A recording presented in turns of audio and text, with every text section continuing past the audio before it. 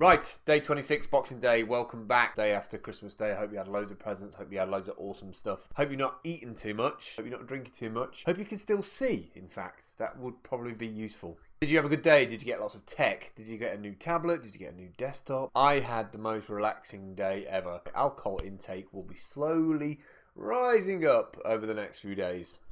Drink sensibly though. So I hope you got what you wanted. Let me know in the comments or send me a tweet at Phil Campbell Fibercamp or even at watch.tv on Twitter. Especially if it's a video device. As video advocates ourselves, we really want to see people making more content in 2012. Here's an interesting question for you. Did you get something that really surprised you? As in, did it sort of like, oh my god, I can't believe you bought me. Let me know. Pretty much guessing that you've been playing non-stop with whatever gadgets and tech you've got. You might not have looked at yesterday's links, but if you haven't, go check it out. I put loads of different links there for different apps for iPhone, mainly iOS devices. So let me know. See if there's anything in there that you really thought was any good. Any new stuff that you've come across, let me know in the comments or send us a tweet.